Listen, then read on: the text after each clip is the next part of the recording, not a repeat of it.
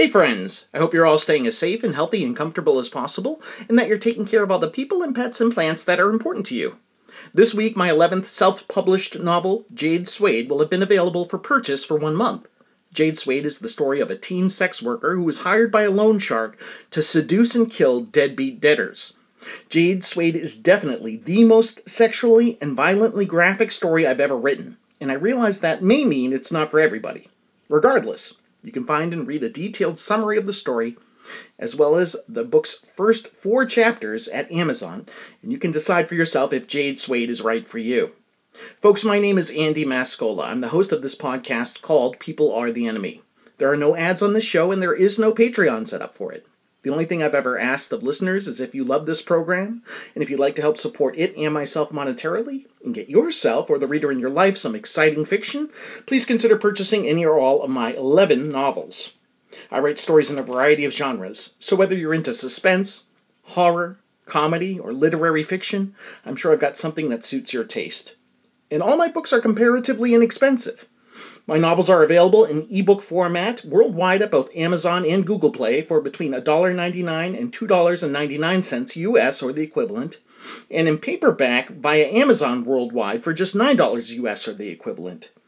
If you've already purchased any or all of my books, thank you, thank you, thank you. I sincerely appreciate your generous patronage. And with all that out of the way, here's the quirky theme song.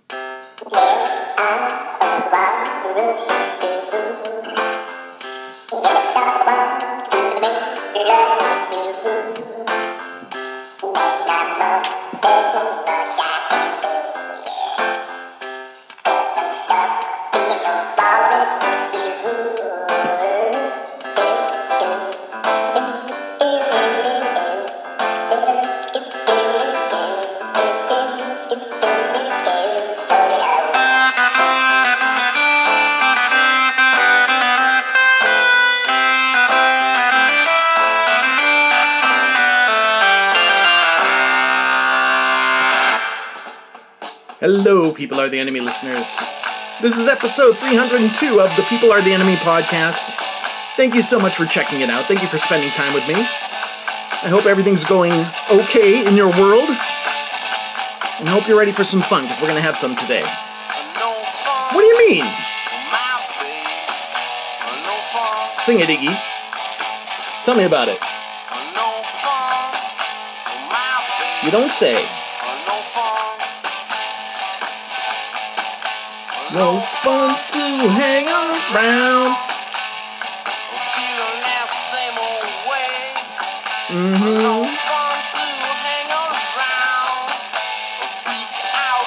How's that? Oh. I've been listening to a lot of the Stooges. I love this stuff. Yeah? Tell me about it. Okay. But I want to have fun. Are you sure?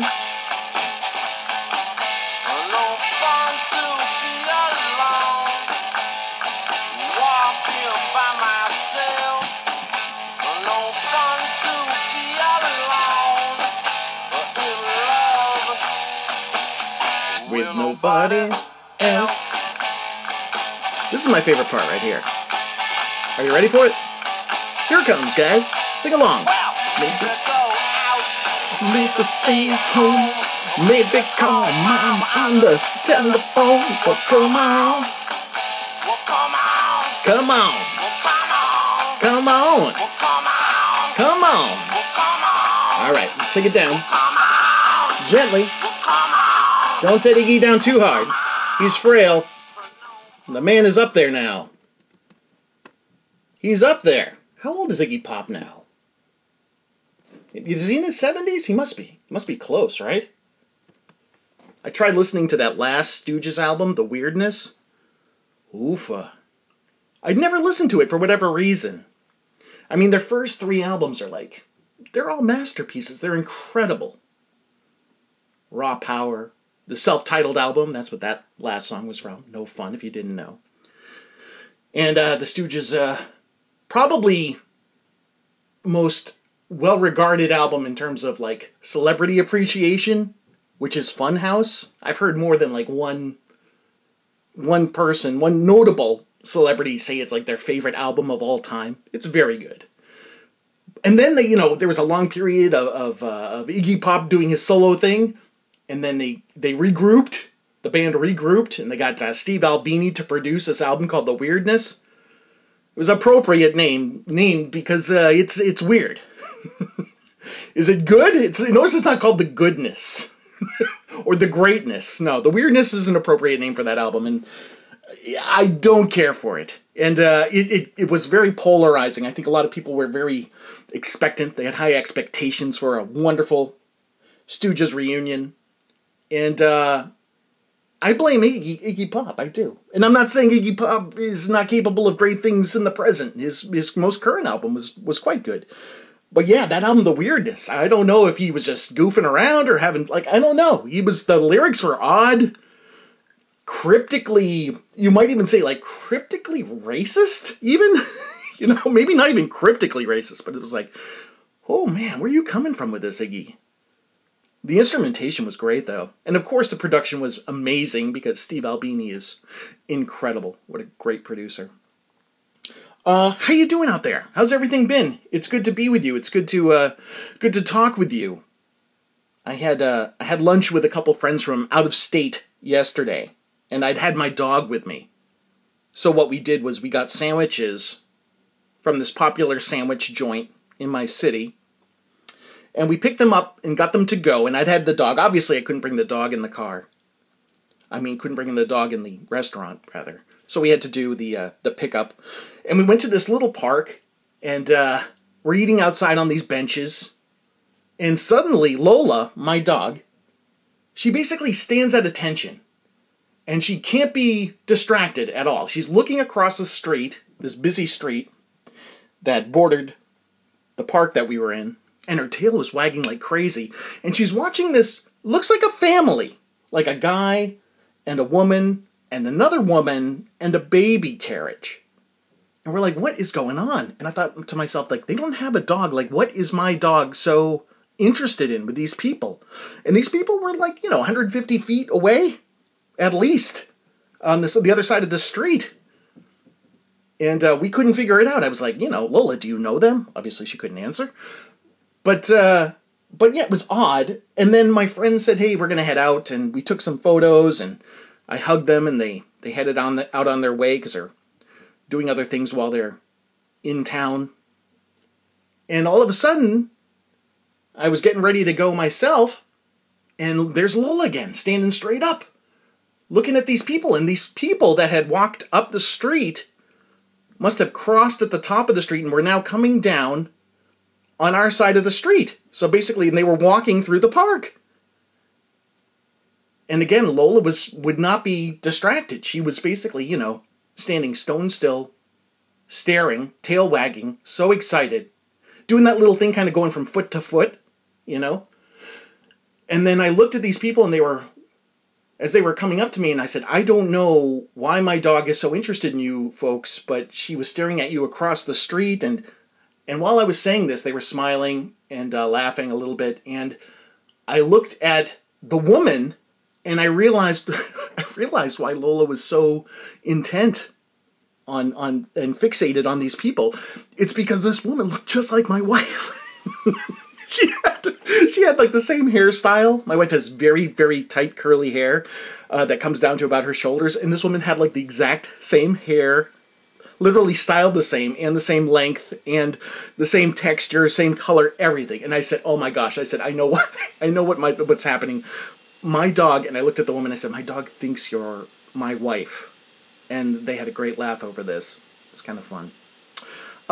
Speaking of having a great laugh over things, I've got some clips to play for you, but first...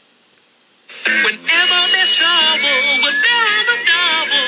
We're the Bloodhound Gang. If you've got the crime, we've got the time. We're the Bloodhound Gang. Thank you, Bloodhound Gang. Yeah, I had some things I wanted to play for you. I'd been enjoying these trailers from 60s and 70s grindhouse films, these exploitation films they're kind of fascinating. For one thing, they're interesting because, you know, it's almost like a carnival barker. A lot of that kind of like, come see the horribleness of the world, or, you know, whatever, trying to obviously engage like young people who were probably the primary moviegoers in those times, meaning the 60s and 70s, and Grindhouse films were shown at like little tiny theaters and obviously drive-in theaters back in the day. And one thing I noticed was like there's a lot of that, like the carnival barker kind of person on these trailers, but also these trailers were really long. And this is just a portion of one trailer. I didn't want to play an entire like 5-minute trailer for you. I thought that would be a little much. But I found this trailer for this 1967 film called Teenage Mother. And I only wanted to play the last just under a minute of it because I thought you'd get a kick out of it. And the guy, listen very carefully to the basically the narrator of this trailer, because I don't know where they got this guy, but I have a very distinct picture of this man in my head, and maybe you will too. Take a listen. This is a trailer for a 1967 Grindhouse film called Teenage Mother. Here it is. Teenage Mother means 9 months of trouble. You will follow this girl as she gets into trouble, finally learns the real facts of life which her parents never explained to her. In addition to the film, there will be a brief lecture on how to use our bodies. Every parent should bring their child. It explains what you can't in language that everybody can understand. We will learn about the nervous system, muscles, glands and organs, and how they all function separately and relatedly. Sexual attraction, procreation, reproduction, and finally birth will all be included in this course. In essence, this is a course of study for young adults. You'll see them in color and CinemaScope. Teenage Mother means 9 months of trouble. Like, where did they get that guy? Who was that guy? It sounds like he might have just been like, hey, Frank, would you mind coming over here? I know you're in the middle of your lunch, but in between bites of that pastrami sandwich, would you mind narrating this trailer for us? Teenage Mother means 9 months of trouble. I love it. So funny. There'll be a short film following the movie in which we learn to use our bodies. I got such a kick out of that. Teenage Mother, if you're interested, you can watch the whole trailer. I don't know if you really want to, though. It does not look good, but it's definitely, if you're looking for something so bad it may be hilarious, then that may be what you're looking for. Okay, there's another clip I wanted to play for you, and you may know this clip. I first saw it on TikTok, and it's been viewed at by this point, 10.6 million times. And I also saw it floating around on Twitter, or what is now called X, or whatever the hell you want to call it. So it's made the rounds on social media quite a bit. And what this is a Pakistani gentleman imitating what he thinks Americans sound like. And as an American, I thought this was fascinating. And I'd heard this sort of thing before. I remember, of all people, Sarah Silverman on her podcast once talking about how foreigners describe Americans as sounding like they're saying charla barla. But this is an actual Pakistani-speaking gentleman imitating what he thinks an American sounds like. It's a short clip, and I thought we'd get a kick out of it. And if you've heard it, again, I hope you enjoy hearing it another time. But here it is. Check this out. Oui, Pakistan patente. We have to the watering of Afghanistan here. Have to the Afghani OCC border area. We have to the work at launcher firing after the people 35 wanted to Boston. Cruising. Did you like that? The only word I got out of that was 35. I'm sure he's just imitating sounds, but yeah, it sounded like he said 35. That was posted by somebody that calls themselves MetaBee, M-E-T-I-B-E-E, on TikTok, if you're looking for it. And again, it's been viewed a ton of times. And there was one last clip I wanted to play for you today that I got a kick out of. This is Liam. I love a cranky British person. Like, I don't know why that makes me happy. especially British musicians, like cranky British musicians, kind of make me happy. I think it's probably has something to do with like being exposed to like the Sex Pistols when I was a teenager, and like how angry Johnny Rotten, aka John Lydon, was with the world and the state of everything at that point, and continues to seemingly be. But yeah, this is not John Lydon, John Rotten. This is Liam Gallagher, the lead singer, one of the two brothers in the band Oasis, complaining about McDonald's and Uber Eats. And you'll have to forgive me. Of course, I've ordered food like to be delivered, but it's only ever been pizza. I've never used like an app, but I believe Uber Eats. And forgive me for sounding so ignorant on this, but it's not something I do at all. So I'm pretty sure that Uber Eats is a service where you can have food delivered. But this is Liam Gallagher explaining his problem with ordering McDonald's via Uber Eats to an interviewer. Check this out. I'll tell you what gets on my go for it. thing is Uber Eats, McDonald's. So when you're hungover, I don't really eat a lot of McDonald's. The only time I do it is when I've had a bit of a night and I'm thinking, I will just get that Uber Eats in. So you get all your drinks in and you get all your food in, and they come and they don't have straws. You know what I mean? You're sitting there, how am I going to get that milkshake down my neck without a straw? Do you send them back for the straw? No, I should do though. Hang on, are you ordering McDonald's delivery? Yeah, you don't get that? Yeah, I've just never thought about doing a McDonald's delivery. I'm not going to go out and get it. I get mobbed in it when I go to McDonald's, man. You know what I mean? Fair point. Do you know what I mean? So You it's live getting Gallagher. delivered, you know what I mean? Yeah. It's hard work out there for me these days. Does the person come round to your house and be like, oh, hi Liam Like Gallagher? the McDonald's? Yeah. He does, yeah. He does come round with his helmet on, and I'm like, where's the straws, mate? And he's like, I don't know. I'm like, So, Again, a cranky Liam Gallagher complaining about getting McDonald's via Uber Eats and not getting a straw with the meal.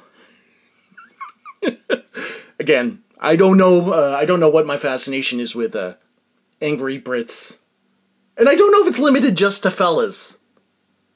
I'll have to look around. I'm hard pressed to off the top of my head think of one woman one British woman who is particularly angry, unless you're delving into obviously British politics. You can probably find more than a couple of women that are vociferously angry about something happening in the world somewhere. But as far as popular culture, or as far as angry ladies in rock who are of British descent, I'm hard pressed to find one. But I imagine I'd be equally fascinated. If you can think of any, let me know. If you find any clips of angry Brits, particularly angry British rockers, send them my way. I love to hear them. And that's about all I've got for you folks today. And I'm going to hand things off to our friend Rachel from Des Moines, and she is going to give you the chart chat. So, without any further ado, take it away, Rachel. Thanks, Andy. Hello, and welcome back to Rachel's Chart Chat for another week.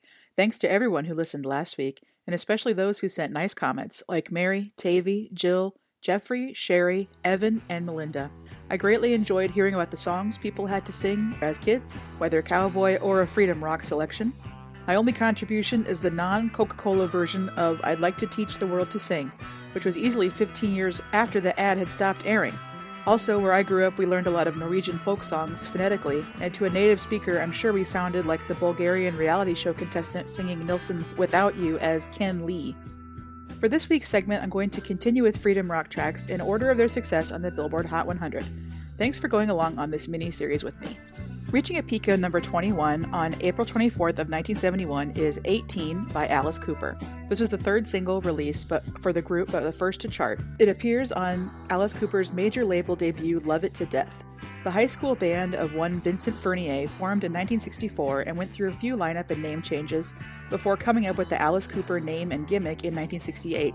They made 2 records for Frank Zappa's boutique label, then worked with producer Bob Ezrin for the third, which was Love It to Death. Ezrin got them to whittle down 18 from an 8-minute jam to a 3-minute single. After 4 more albums together, Alice Cooper, the frontman, went solo and legally changed his name. So I feel he is partially to blame for people thinking there is a guy named Jethro Tull or Pablo Cruz in those bands. I think this song fits in well on the collection, It speaks to young people, not only at that time, but I'd say to anyone who reaches that age. And this was memorably covered by guidance counselor Mr. Rosso on TV's Freaks and Geeks. Also hitting number 21 on November 17th of 73, We May Never Pass This Way, in parentheses again, by Seals and Crofts. When I hear this song, it feels like it would make high school grads very emotional to hear it, a la Vitamin C's Graduation Friends Forever. We May Never was the second single off of the fifth studio album, Diamond Girl. It was a number 2 hit on the US and Canadian adult contemporary charts. The song was released in September of 73, but I feel like if they had put it out in April, I'm almost sure it would have done better for that graduation crowd. By contrast, Summer Breeze and Diamond Girl both hit number 6. This is another one like Elton John's Friends I don't remember hearing on the radio, despite knowing other Seals and Crofts tunes. Hitting a peak of number 19, you know it, you love or hate it, you shout it out at concerts, Freebird. It reached its peak on January 25th of 75, although the song originally appeared on Skynyrd's 1973 debut, pronounced Leonard Skynyרד, complete with the phonetic pronunciation marks, but it wasn't released as a single until late 74 after their second album had come out and produced a major chart hit in Sweet Home Alabama. Freedom Rock has the single edit at 4 minutes and 41 seconds, but the album version was 9 minutes and 8 seconds. There's also a very well-known live version from 1976's One More From the Road, where Ronnie Van Zant literally asked, "What song is it you want to hear?" unintentionally giving generations of doofus concert-goers to come the impetus to scream Freebird at any quiet moment at a show. Oddly enough, my friend Andy Sturdivant once researched what song people used to yell out at concerts before Freebird, and it was the Allman Brothers song Whipping Post. Reaching a peak of number 13 on July 4th of 1970, which we know was the first American Top 40 show, is United We Stand by the Brotherhood of Man. Brotherhood of Man was a British pop group consisting at this time of 3 men and 2 women. I feel like from the song title and band name alone, this fits in well on Freedom Rock. I feel like it starts out as an ordinary guy-girl love song duet, but when they get to the chorus, it gets pretty intense. This was the group's biggest hit in the US, although they had one other top 40 appearance with Save Your Kisses for Me, which was the winning song for Eurovision in 1976. That was the third out of 5 times that the UK have won Eurovision. United We Stand hit number 10 in the UK, and they also had 3 number 1s at home. And I learned that Elton John, then still known as Reg Dwight, sang on the demo. He was working at the publishing house where the songwriter of this tune worked. Reaching a peak of number 11 on January 25th of 1969 is Goin' Up the Country by Canned Heat. They were an American group from LA. It's basically like big-time blues guys. The song feels like a must-have for the Freedom Rock compilation. I'm glad they got the rights. Canned Heat not only played at Woodstock, but Going Up the Country was used as the theme from the Woodstock documentary, and it was later used in a 1994 Pepsi ad spoofing the hippies turned yuppies returning to Yasgur's farm for the 25th anniversary of the show. According to Wikipedia, the song was based on Texas bluesman Henry Thomas's 1928 tune Bulldoze Blues, but with rewritten lyrics. Thomas used a panpipe-like instrument called the quills on his version, which Canned Heat retained and played on the flute. The lyrics reference the Back to the Land movement, but may also be interpreted as moving to Canada to evade the draft. Also in Canada, reaching a peak of number 10 is Share the Land by the Guess Who. That had its peak on December 5th of 1970. This has been covered on a previous chart chat. Check out People Are the Enemy 255. This was the second single off of the group's 5th album, and I love the lyrics on this one. It's very positive, and it's got great vocal harmonies. I think it's a perfect fit for the comp. This was a number 2 hit in Canada. The Guess Who were from Winnipeg, Manitoba, and Manitoba is one of the prairie provinces known for wheat growing, and 2 Guess Who albums have wheat in the title, Wheatfield Soul and Canned Wheat. Everything is connected. Reaching a peak of number 10 on June 22nd of 1968 is a song called Reach Out of the Darkness by a group called Friend and Lover, not to be confused with Carl Anderson and Gloria Loring's 1986 duet Friends and Lovers. Friend and Lover is the name of the act. They were an American folk duo consisting of Jim and Kathy Post. Jim was from Houston and Kathy came from Chicago. According to Wikipedia, Jim wrote the song inspired by a love-in in New York City. The song's Wikipedia page also mentions a wild mythology of it charting regionally after certain events of 1967 and 68, but this was debunked by Post himself at the 40th anniversary Summer of Love concert in Golden Gate Park in 2007. Chart research also bears this out, or I guess does not bear out the theory. This seems like a really good fit for the compilation. It reminds me of that meme, reach within your local blank and you may find a friend and boy, with people that have like little animals and frogs and stuff. I learned that this appeared in a Beverly Hills 90210 episode called Time Has Come Today, so you know how that had to be wild. Also reaching a peak of number 10 is Layla by the group Derek and the Dominoes on August 5th in 1972. So that's of course the song that kicked off the ad, and as well as the second Freedom Rock song from the Goodfellas soundtrack. This was the sole studio album credited to Derek and the Dominoes, called Layla and Other Assorted Love Songs. The album version was 7 minutes and 4 seconds, which is what is included on the compilation, but there was also a 2 minute and 42 single edit, and I'm so curious what got cut. I have a fond memory of Julie Klausner singing Layla to the piano outro on an episode of How Was Your Week? And I recently learned of some shenanigans with the songwriting credit on this. Rita Coolidge is said to have written or co-written the piano outro coda, but she got no credit on this. People maybe around my age may also be familiar with that weird slow cover off of the Eric Clapton Unplugged in '92. I remember liking it as a kid, but I could not go back after hearing the original. Reaching a peak of number 8 on July 29th, 1967 is White Rabbit by Jefferson Airplane. In researching this song, I learned that not only did singer Grace Slick write it, she wrote it when she was in her previous band, Great Society, and performed it live with them. And at that time, Jefferson Airplane had a different lead singer, just for their first album, Signe Tolley Anderson. White Rabbit appeared on their second album, Surrealistic Pillow, and it was the third single from that one. Slick cites influences such as Alice in Wonderland and Through the Looking Glass, Ravel's Bolero, and Miles Davis's album Sketches of Spain. This was the second Jefferson Airplane single to chart and one of 2 top 40 hits for the band under that name. This is a definite fit for Freedom Rock, as it is so associated with the era and trippiness, and of course, Jefferson Airplane also played at Woodstock.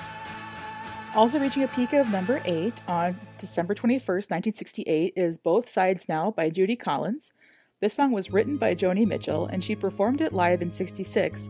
Then Judy Collins put it on her 6th album, Wildflower, in 1967, with the single being released in October of '68. Then Joni Mitchell included the song on her album Clouds in 1969, although with a comma in the title, Both Sides, Now. Mitchell cites the inspiration as a novel called Henderson the Rain King, which she was reading on a flight, and the protagonist was also on an airplane flight, and he looked down and saw clouds from above. And Joni Mitchell also did the same, so that's kind of what kicked off her writing this song. The Wikipedia page cites a bio on Joni Mitchell that says she didn't like the Judy Collins version despite the boost it gave to her career. It doesn't say why, although I guess she's, within her rights. I don't know this is necessarily a good fit on the compilation, but it's nice to have another song from a female artist. And I did confirm that, Prince is known to be a pretty big Joni Mitchell guy, and when he wrote Ice Cream Castles for the Time, that was inspired by the line from this song. Well, that's all from me this week. I want to say thank you to anyone who tuned in because they heard me on the Transporter episode of the podcast Fed Talks. I hope you stick around. So back to you, Andy. Thank you, Rachel. I am digging this Freedom Rock coverage. Hope you guys are too. This has been episode 302 of the People Are the Enemy podcast. Our theme song is Walrus Love by Nokia Ocean. You can find that song and more at pizzapuppies.bandcamp.com. My name is Andy Mascola. You can purchase my novels via Amazon and other online book retailers in both paperback and ebook formats for as little as $1.99. Thank you for listening. Thank you for subscribing. Thank you, Rachel from Des Moines. We love you. Peace.